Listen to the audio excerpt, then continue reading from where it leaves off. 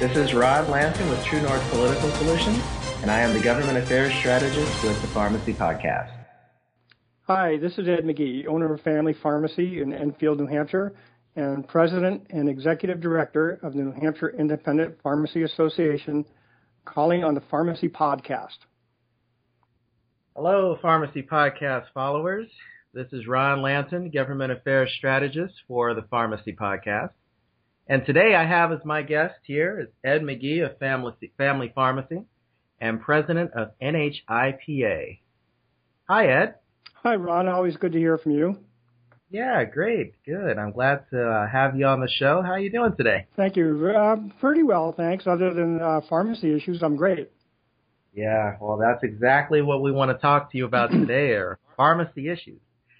So we know that you're a pharmacist. For our listeners that aren't aware of who you are and your organization, can you explain a little bit about your background and what you think your individual mission for pharmacy is? Sure. I bought my first pharmacy in 1970, independent pharmacy, of course, and I'm still involved in independent pharmacy. And in 2001, we were put under the gun by Blue Cross Blue Shield of New Hampshire in terms of reducing our reimbursements. And about 6 of us got together and we said, what can we do? How can we make independent pharmacy in New Hampshire prosper? And we decided that the only way to really get around this was to form a buying group. That's kind of what independent pharmacies were looking for back 10, 11 years ago, a way to buy at a better bottom line. So we did. We started a buying group, and we've been extremely successful with that. And we've also branched out into legislative affairs here in New Hampshire and tried to lend our voice to what's going on nationally also. Well, that's exactly some of the issues that we want to talk about in this interview, because government is such a important part of pharmacy now. It used to be where, as a small business person, you can kind of sit on the sidelines and ignore government, but not today, because it's become so much more of an active player in the marketplace. So with that, I'd like to open up this conversation a little bit more and ask you, what do you see that are some of the biggest problems for independent pharmacies in New England and nationwide? I'm not really sure if it's New Hampshire, if it's New England, or if New England pharmacies have different issues than someone in California. What do you think about that? Well, I think we're all facing the same issues. As I stated earlier, we were extremely successful in making a buying group that worked for us in New Hampshire and Vermont. We expanded into Vermont also. And we have one of the best buying contracts in the country. And guess what? That really doesn't do you that much good, because what the PBMs do to us on the sell side from them to us is make us a very unprofitable group, a very unprofitable profession. And I think that what we need to do is get a strong national association to take on the government, because it takes a lot of money and it takes a lot of time and it takes a lot of intelligent people throwing their hats into the arena. Mm-hmm. And for the listeners that aren't aware, PBM stands for? Pharmacy Benefit Managers. And could you tell the listeners a little bit about who they are and how they might be impacting the business of pharmacy? Well, sure. They're basically a company or a group of companies nationwide that in the beginning there was PCS. So I think those of us who are old remember the pharmaceutical card systems, and it was just a way to be able to adjudicate claims and get paid in a proper manner, because things were getting to be more complicated. But the PBMs have expanded their role and continue to expand their role year after year after year, to where now they're doing formularies, now they're doing closed and open formularies, and they're doing whatever they can to drive profits their way, not necessarily in the best interest of the consumer. So they've become a huge behemoth of pharmacy care and health care in the United States. Mm-hmm. And I hear a lot of complaints about their activities within Medicare Part D, which brings me to my next question about preferred pharmacy networks. Oh, I thought you'd never ask. Well, I know that's an issue that's near and dear to you. Could you tell our listeners a little bit about preferred pharmacy networks, what they are, and do you think that they're actually the future? I certainly hope they're not the future, but I can't say I have my hands entirely around the concept, but basically they've gone after the big chains and people like Walmart, if you want to call that people, and they have basically insinuated themselves into the relationship whereby they can drive the terms of the contract. And the thing that's really offensive to me is the fact that CMS, the Center for Medicare Services, has bought into this whole idea that if it costs the consumer less, it must be a good deal for the United States. And by the way, Catherine Sebelius, I believe is her name, has violated CMS rules by taking this approach, because their rules say that they have to treat everybody equally. But she has said very forcefully that if it's a better deal for the consumer, then CMS is willing to violate its own rules. And what she doesn't understand is what's better for the consumers may not be what's best for the United States taxpayers. Well, I know that a lot of pharmacists nationwide do want to have a talk with CMS because I know that there has been information put out there in the past about CMS taking a look at preferred pharmacy networks and actually whether or not they are a good thing for the supply chain. So that's very interesting that you say that. Well, moving on, looking at the independent pharmacy profession, for the independent pharmacist that's sitting at home and starting to get their arms around this type of issue, and I know more and more independents are getting involved. What would you suggest to an independent pharmacist as far as getting active and trying to change things in his or her state? Well, I guess in today's independent pharmacy arena, I would tell them the first thing to do is to join PUTT, P-U-T-T, Pharmacists United for Truth and Transparency. I've been involved in NCPA and ACPCN, and always the ball seems to get dropped when you get close to, well, not even the goal line, when you cross midfield. So PUTT has some interesting ideas in the hopper, and they actually are working with NCPA at this point in time, which I think is a really good thing. But they probably stand the best chance of helping us gain some ground against the PBMs. You and I talked offline about state organizations, and there may be a pharmacy association in the Commonwealth of Massachusetts. Obviously, what you're doing with NHIPA, the Ohio Pharmacists Association, for example. Do you have any advice for pharmacists that really don't have maybe a central organization point in their state, how they might be able to organize themselves? Gosh, Ron, I hate to use the term grassroots, I mean, it's so overused today, but the truth is that the only way we're going to achieve any success against the PBM industry is a groundswell of support from individual states leading up to a national association that has some power. It's unfortunate that we have to do it that way, but, the independent pharmacy associations across the country, state by state, are very small in numbers. I put out a message on the PDS message board to say, Bailey Melton in Mississippi helped me get this idea going. And we said, how many independent associations are there out there?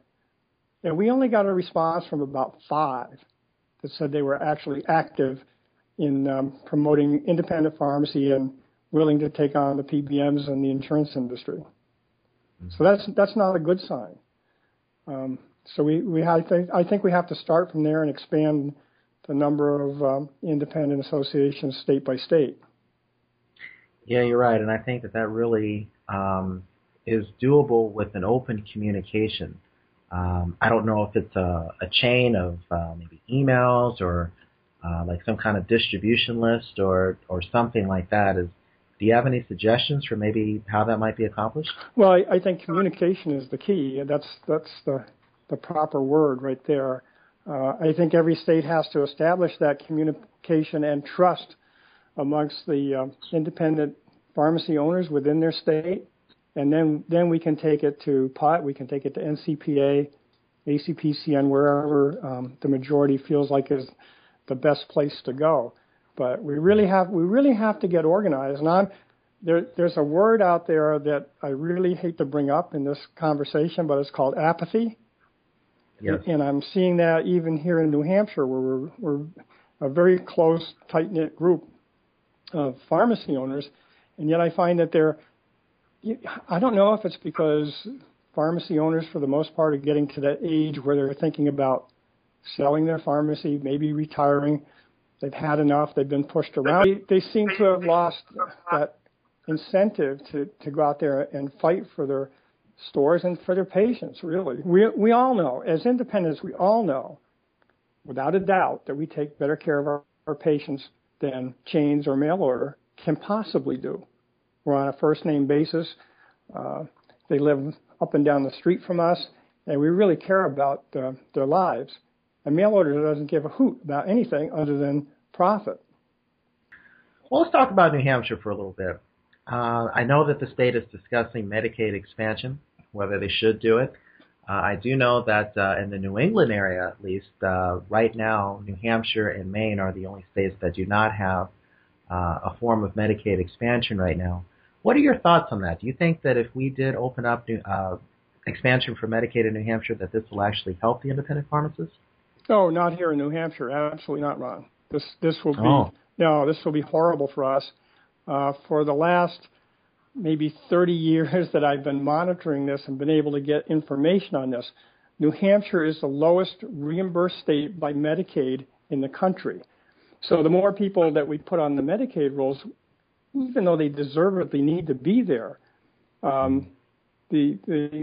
what we get reimbursed for filling Medicaid prescriptions in New Hampshire is heinous. And I just looked the other day, for instance, for last month, and our gross margin on New Hampshire Medicaid, and this is in real dollars, we know exactly where we are by net dollars, was 6.5%.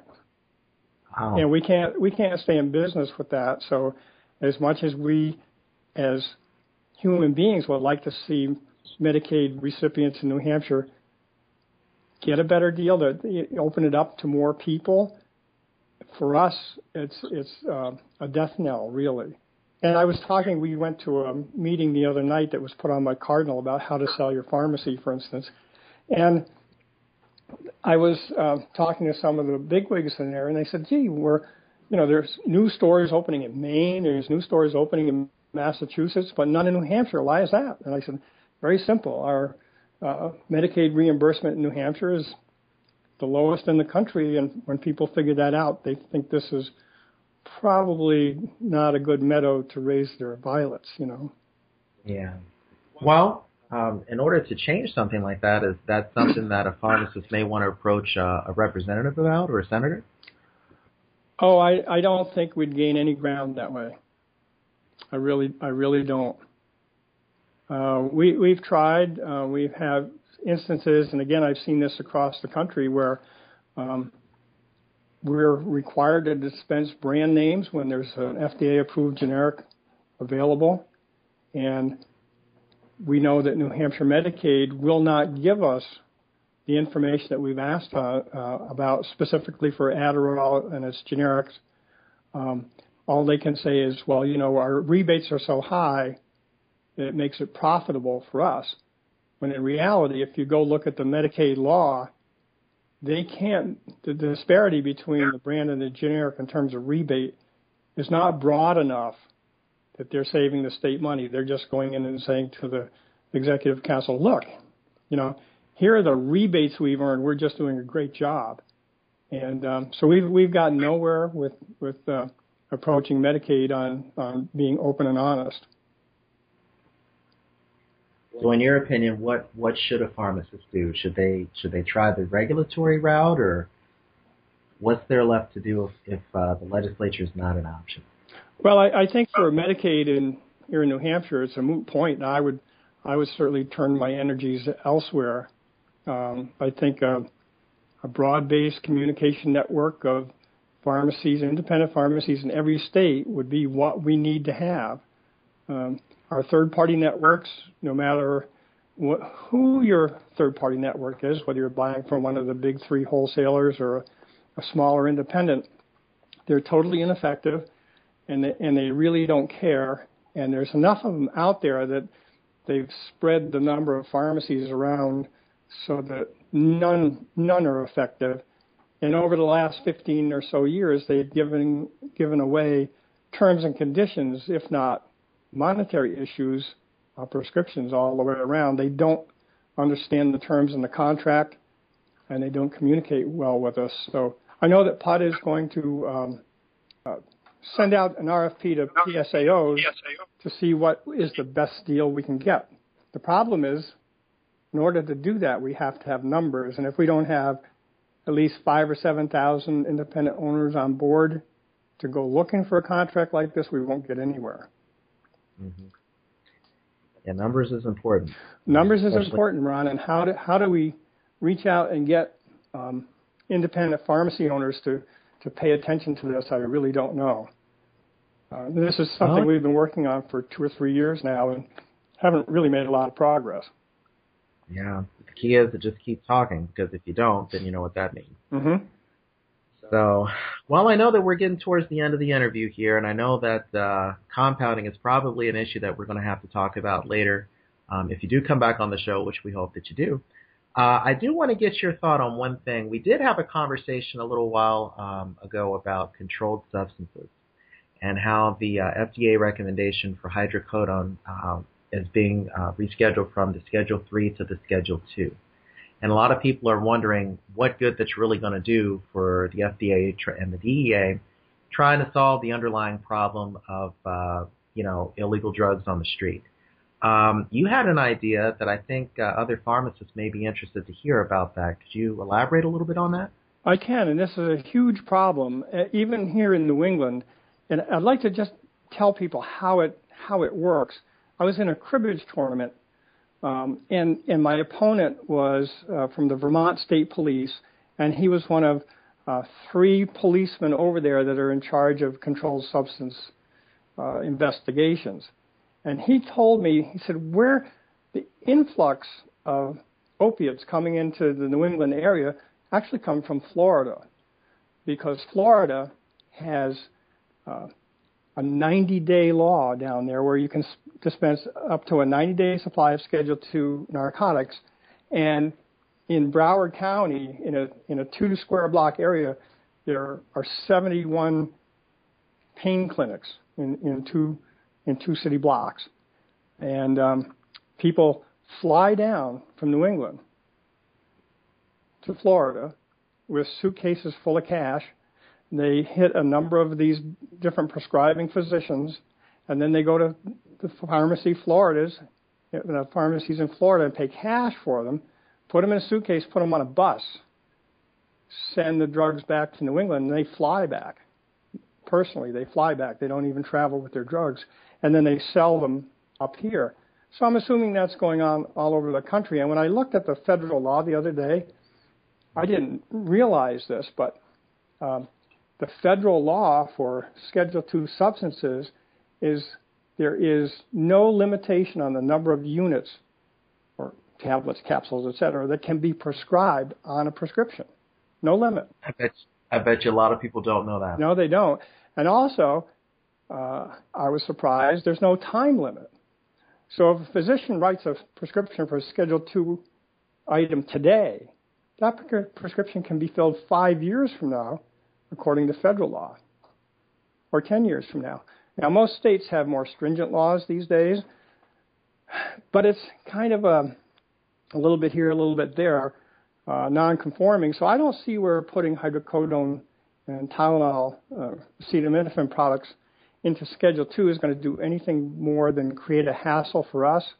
And I've suggested a Schedule 3A, where people can still get their hydrocodone, acetaminophen prescriptions telephoned in, faxed in, or electronically submitted for a 1-month supply only with no refills.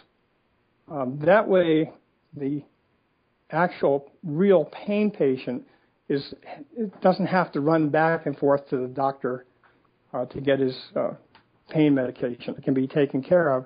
And yet, if that law were to apply to Florida and other states that allow huge dispensing quantities, it would limit the number of opiates that are available on the marketplace for diversion. That is definitely a different way of looking at that, and something that could be food for thought to our listeners out there. Well, you know, as a pharmacist, you always begin to see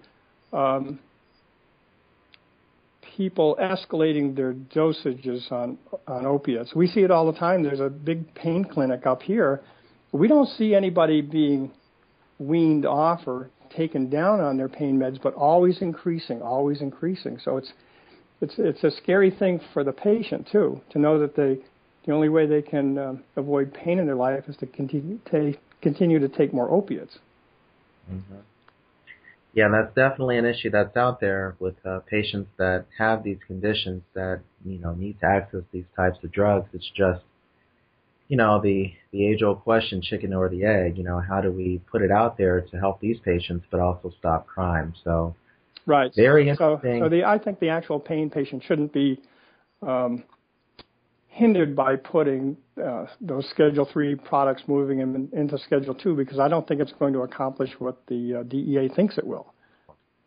Well, that's definitely another conversation that I'd like to go more in depth on for another show. Thank you so much, Ed. I know the listeners may be wondering how to get in contact with you. Oh, they can feel free to contact me by email or telephone. My email address is edmcgeerx